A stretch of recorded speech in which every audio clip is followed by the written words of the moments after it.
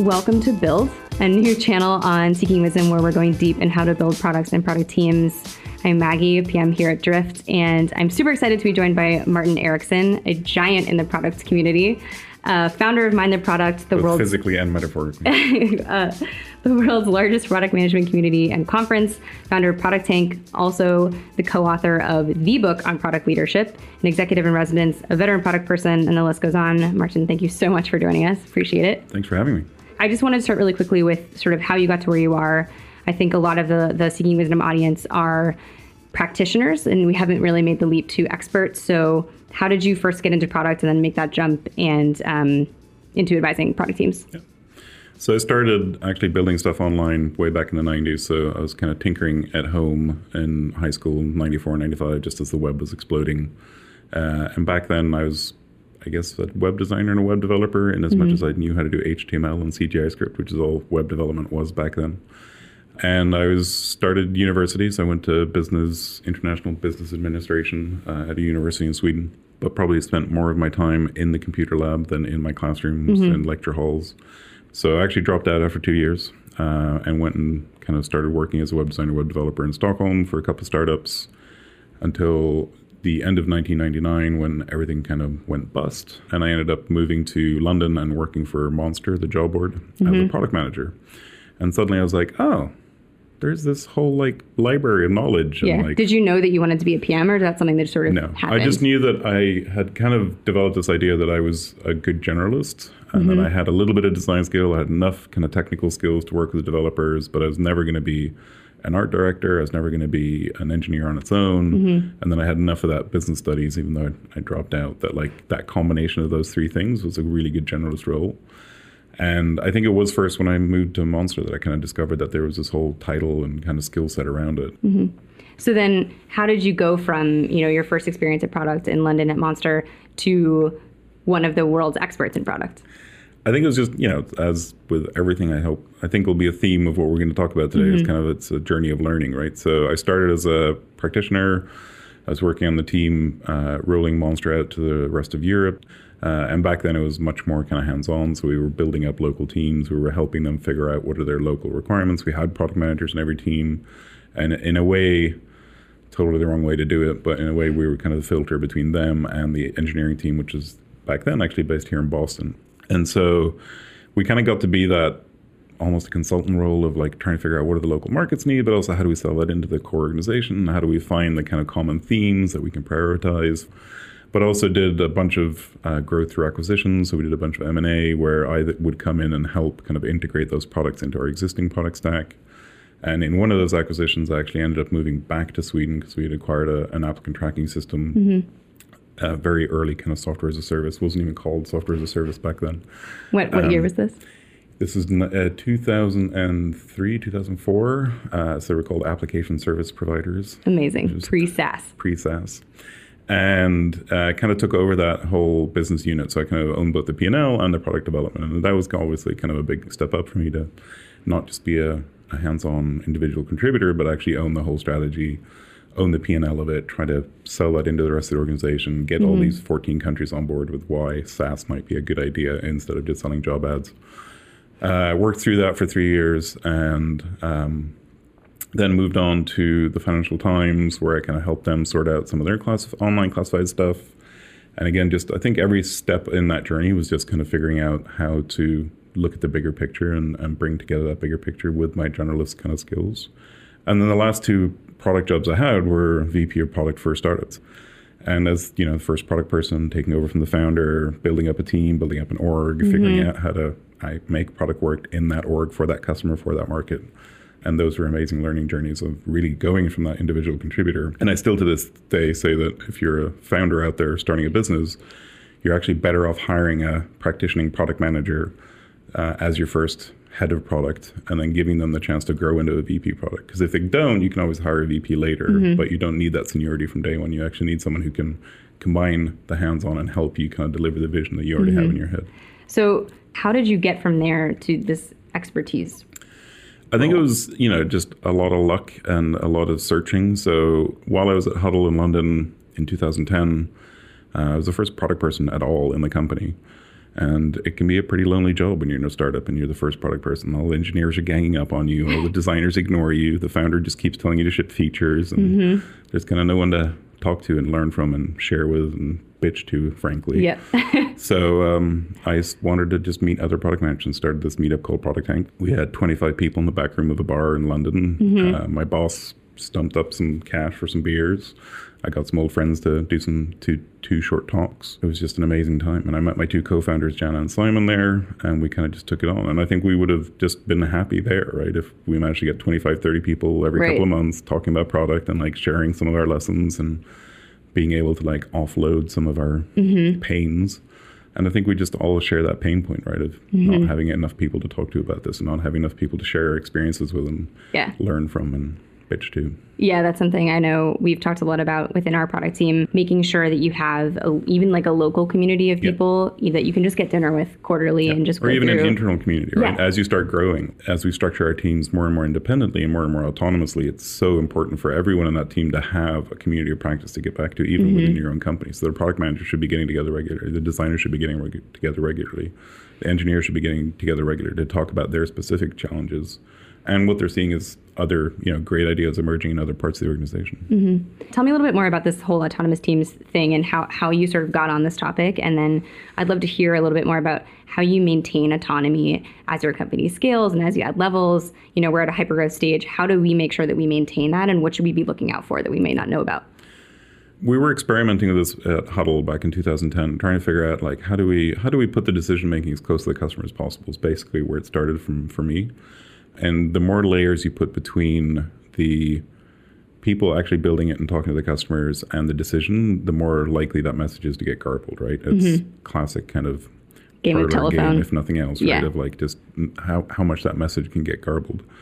So that's where we started, and we were playing around, and we were, a small startup at the time. We only had enough kind of resource for 2 or 3 teams, and we couldn't have a dedicated team owning one feature, one customer area. So we had to rotate them around, but we tried to give them autonomy within a project. So we would like prioritize a pain point, like all the things that are now kind of coming out as more and more best practice we were trying to experiment with.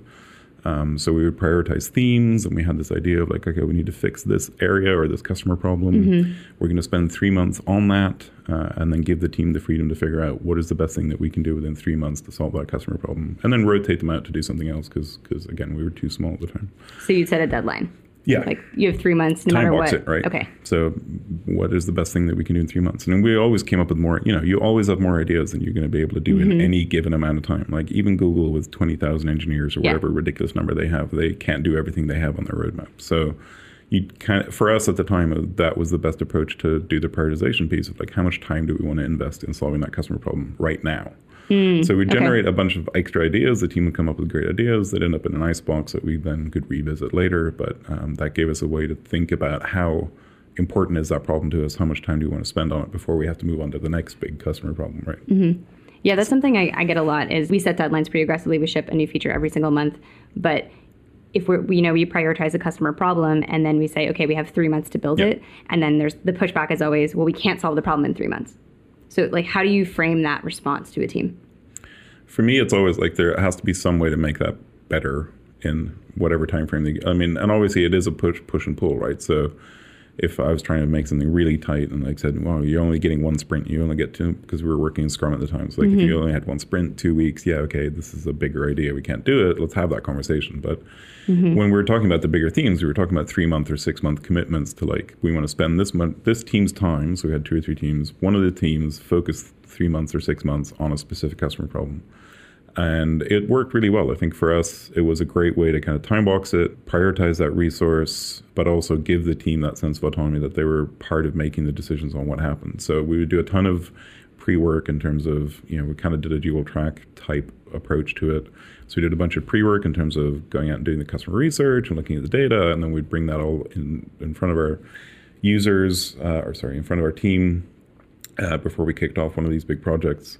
And then in that kind of ideation session, the first couple of days, we let the team come up with all the ideas. And I think that's when I kind of clicked that that's the best way to do it, because inevitably, most of the best ideas were not the ones that we had come up with as a product team, right? They were engineers coming up with, things that got us 80% of the benefit for 20% of the effort, because they knew the solution space so much better that when you present to them what the problem space looks like, they're like, oh, if that's what you're trying to do, why don't we just do this? And you're like, awesome, feature number one, let's put that up on the board, right? So that's where it kind of started clicking for me. And then I think I became a real evangelist for this whole idea of autonomous teams when we started doing interviews for the book. When we're writing the book, we knew that we didn't want to make it just the viewpoint of the three of us authors, because who wants to listen to three more white guys? Like, we need three middle-aged white guys even. So we wanted to be much more representative of a broader kind of set of people. And we went on and interviewed hundreds of product managers, product leaders, and figured out, how do you do what you do? Why are you successful? And we talked to some big companies, small companies. We talked to US startups, European startups. We really tried to kind of have a wide purview.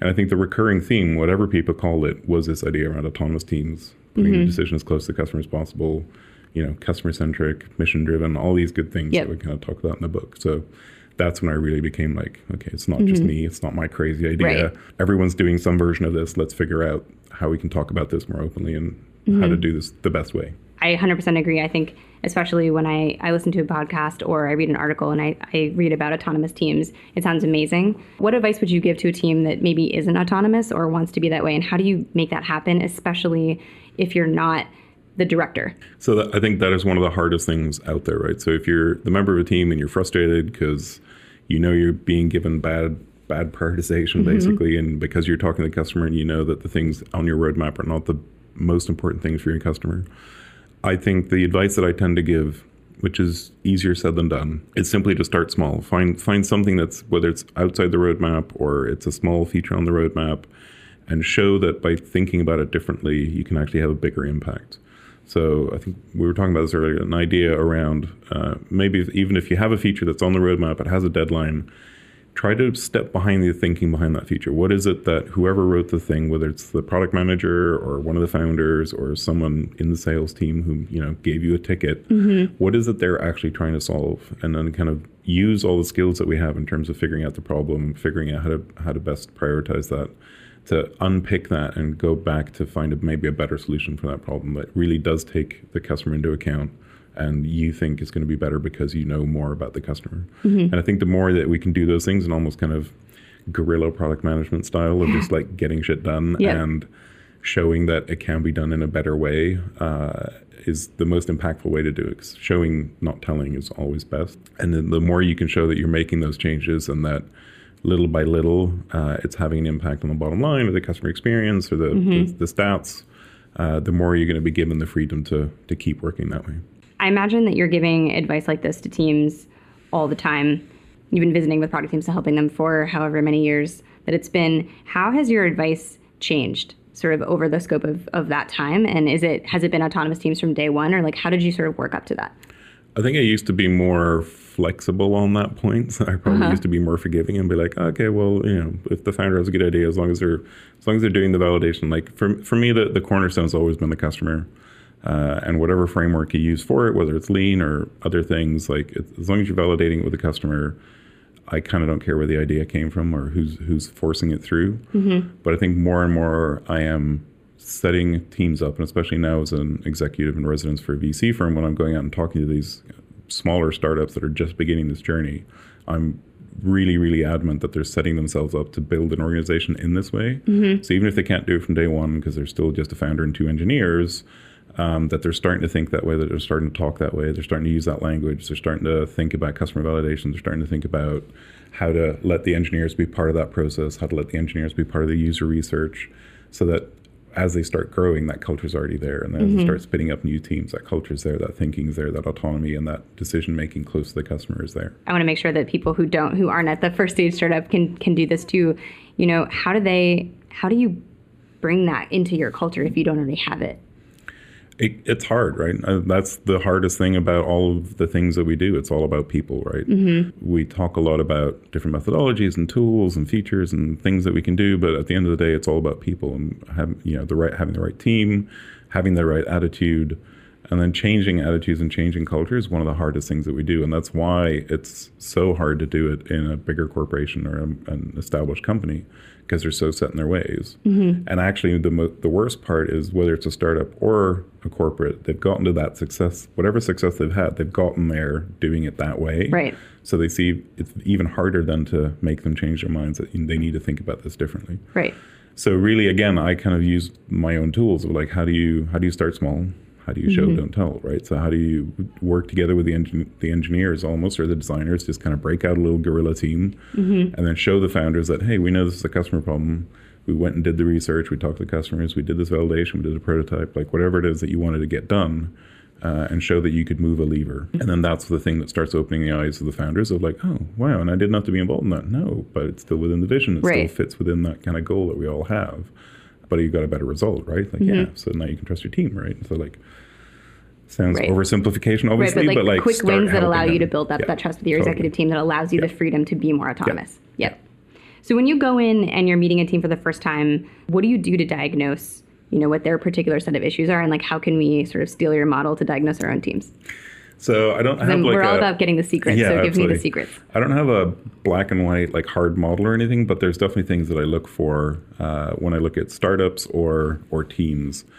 For me, almost the number one thing I try to unpick, and it's the kind of thing that you can't necessarily ask outright because it's obvious what answer you want, so you kind of have to be a little circumspect around it, but it does come down to how often do they talk to their customer. And it's surprising how many startups still don't talk to their customers. I mean, you guys are definitely an exception. There are, I think the most successful ones out there are obviously the exceptions, but there's a lot of startups out there that still fall under the kind of mistaken idea that the founders know everything about that customer. They used to be that customer. They know the problem they need to solve, and they're going to build a thing for them, right? And I think it's the worst thing that you can do to kind of get stuck in that fallacy of being your own customer. Right.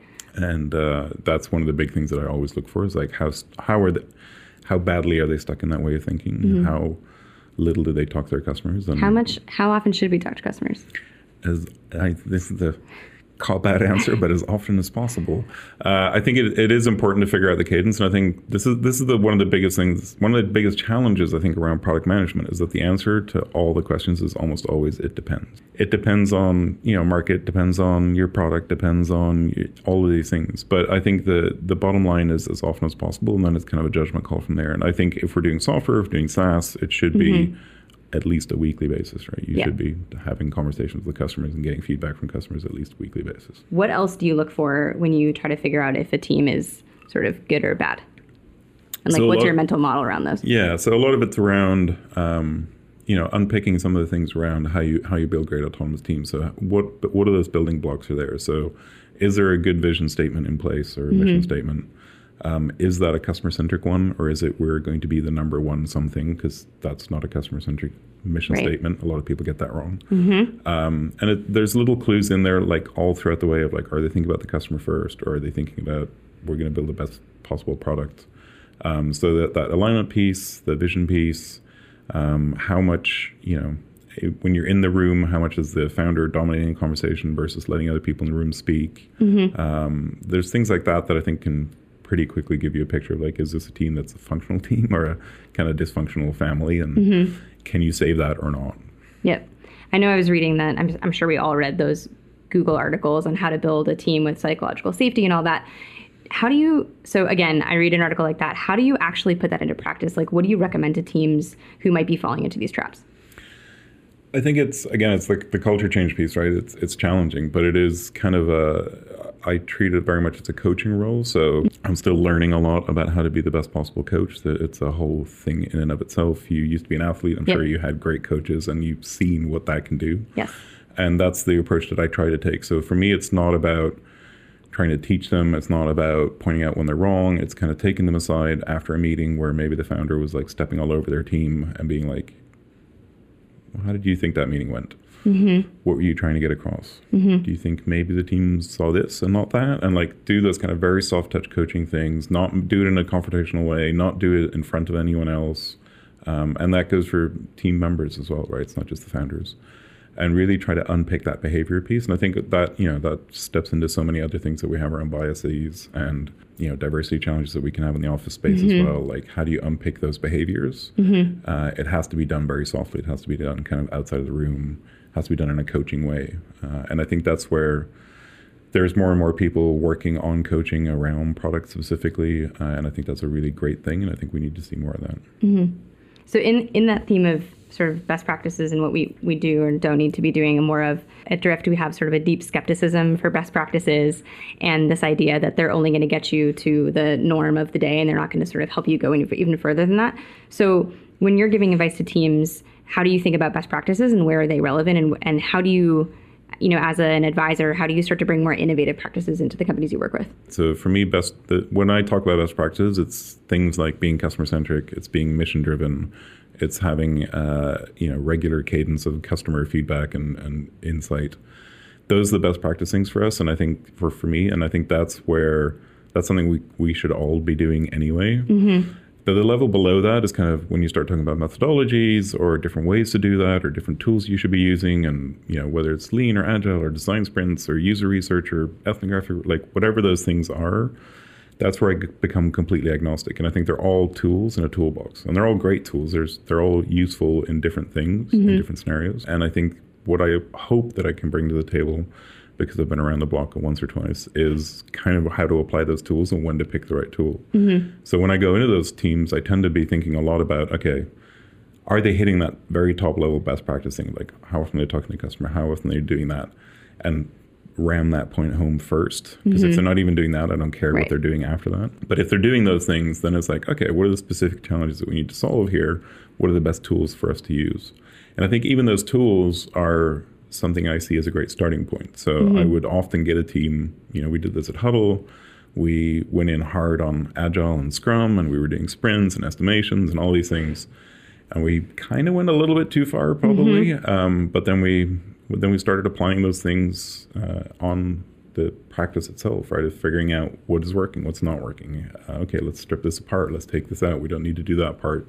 And at the end of it, we ended up with our own kind of methodology. And actually, one of the teams went full Kanban. One team was still kind of doing our version of Scrum. And it kind of didn't matter at that point.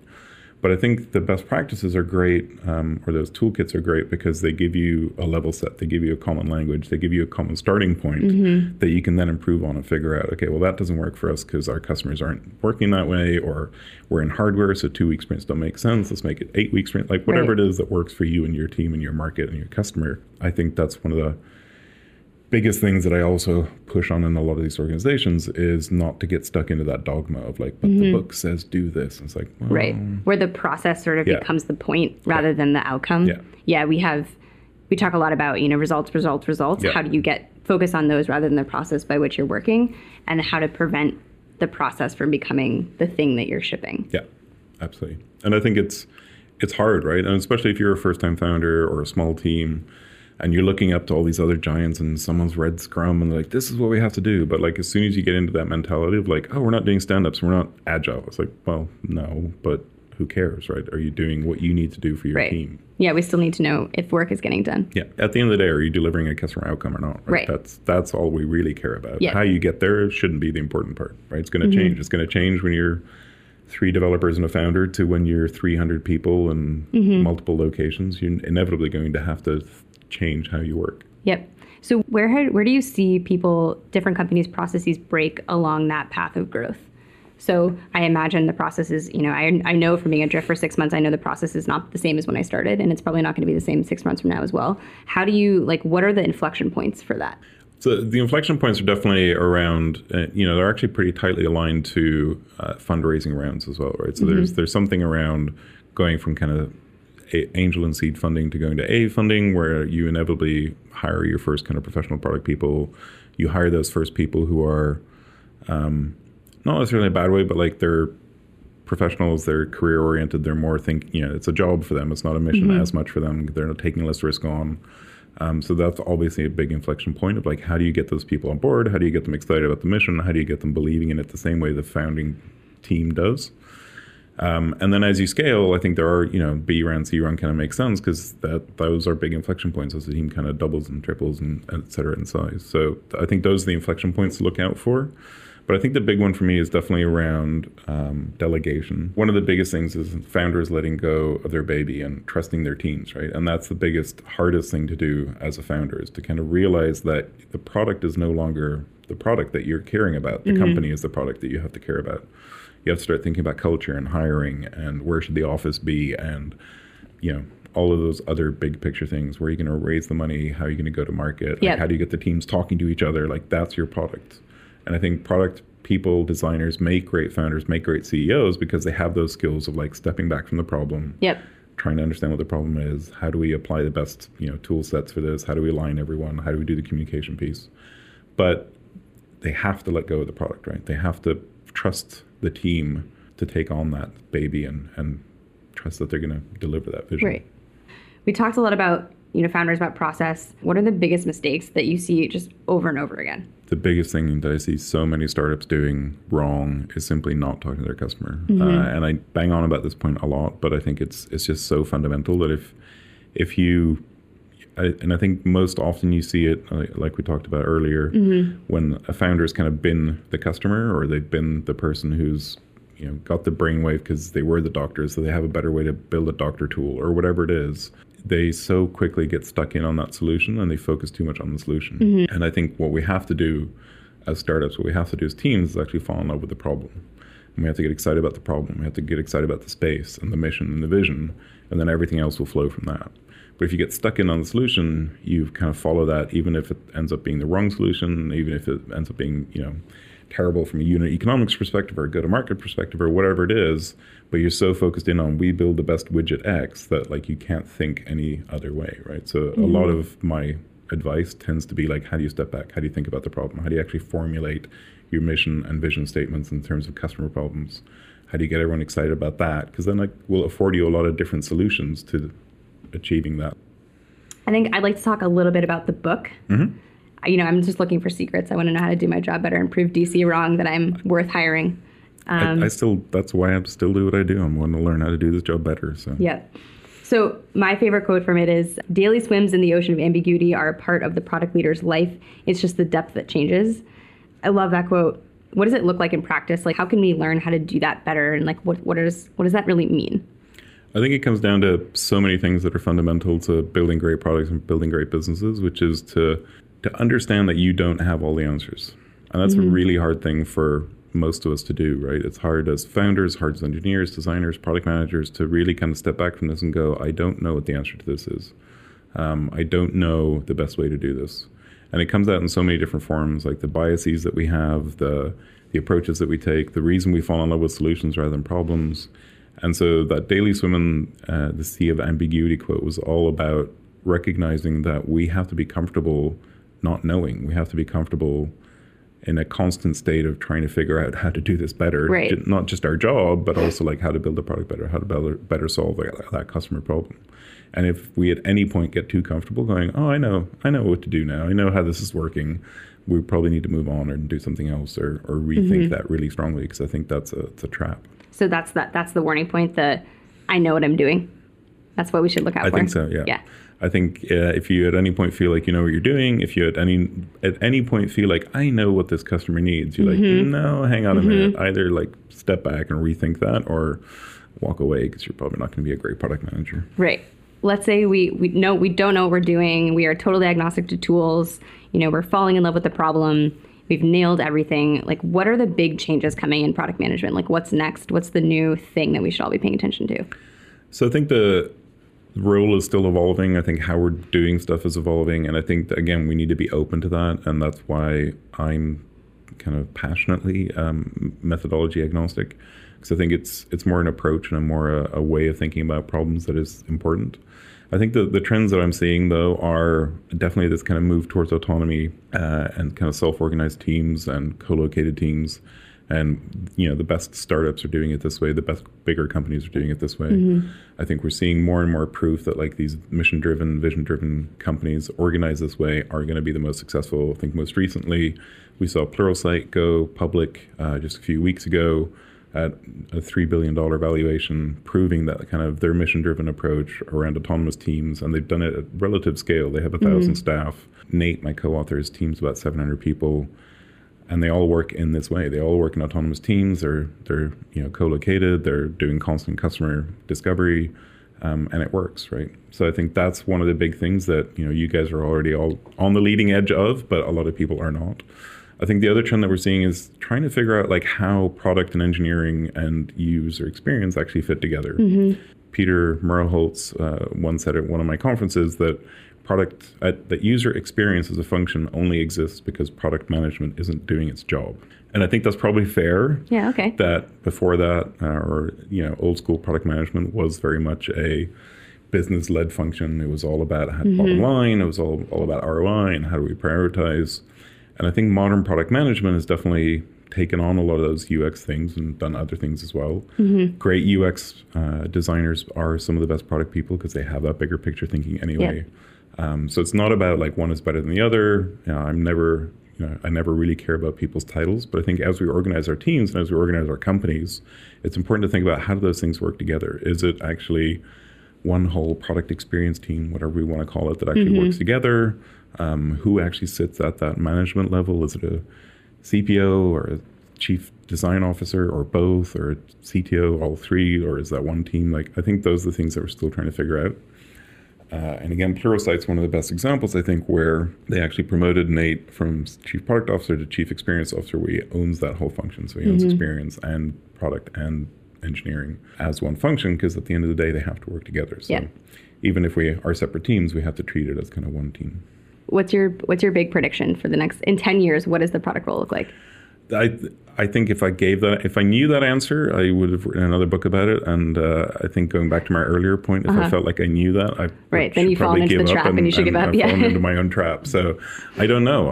I hope that we have figured out a lot of these basic things. I hope that a lot more teams are working this way. I hope that we can stop talking about who owns the user and what methodology we should be using and actually talk about the important things, our customers and what we're doing and how we're impacting the world and how we can make it a better place and all those very lovely high level goals that I'm sure we would all rather be focusing on. Definitely. So thank you. I really appreciate you coming on the podcast. One last question. If you had to give our audience 3 pieces of advice they can go back to their teams right now and implement, what would they be? Show, don't tell, and start small. Find some little feature, find some little area of the site that you can improve, or product or whatever you're working on that you can improve using this way of working to prove why it's valuable. That would be number one. I think number 2 is actually pull someone else in, right? So like if you're a product manager, pull an engineer with you the next time you have a conversation with the customer. If you're a designer, pull the product manager with you or the engineer. Whatever it is, pull someone else along with you, because they will have their eyes opened by what it is that you're experiencing, and they'll also return the favor. So they'll pull you into one of their conversations. And the more that we can do that, the more you're going to be introducing this cross-functional way of thinking. And then I think the last piece would just be figure out how to align yourself with your team and with your customer. And I know that's really hard sometimes when you're in the team to get that done. But the more that you can think about actually changing your goal or having the conversation about where your OKRs should be, or however that process works in your organization, to make sure that the whole teams are aligned around the same thing and that is actually a customer goal and not a company goal. I think that those would be my top 3 things at least. Awesome. Well, you heard it here.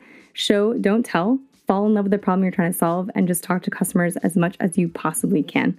So that's it for today. Thanks again, Martin. I hope you all enjoyed this episode of Build on Seeking Wisdom. Give Martin a shout out in the reviews, 6 stars only as usual. Also, let me know what you thought, what else you want to hear. You can always reach me at maggie@drift.com, or we have this new voicemail where you can call in and leave a note at 888-41-DRIFT. So call in and let us know what you think about our new channel, what else you want to hear, or who else I should get on the show. Thanks. Thank you for having me. Thank you.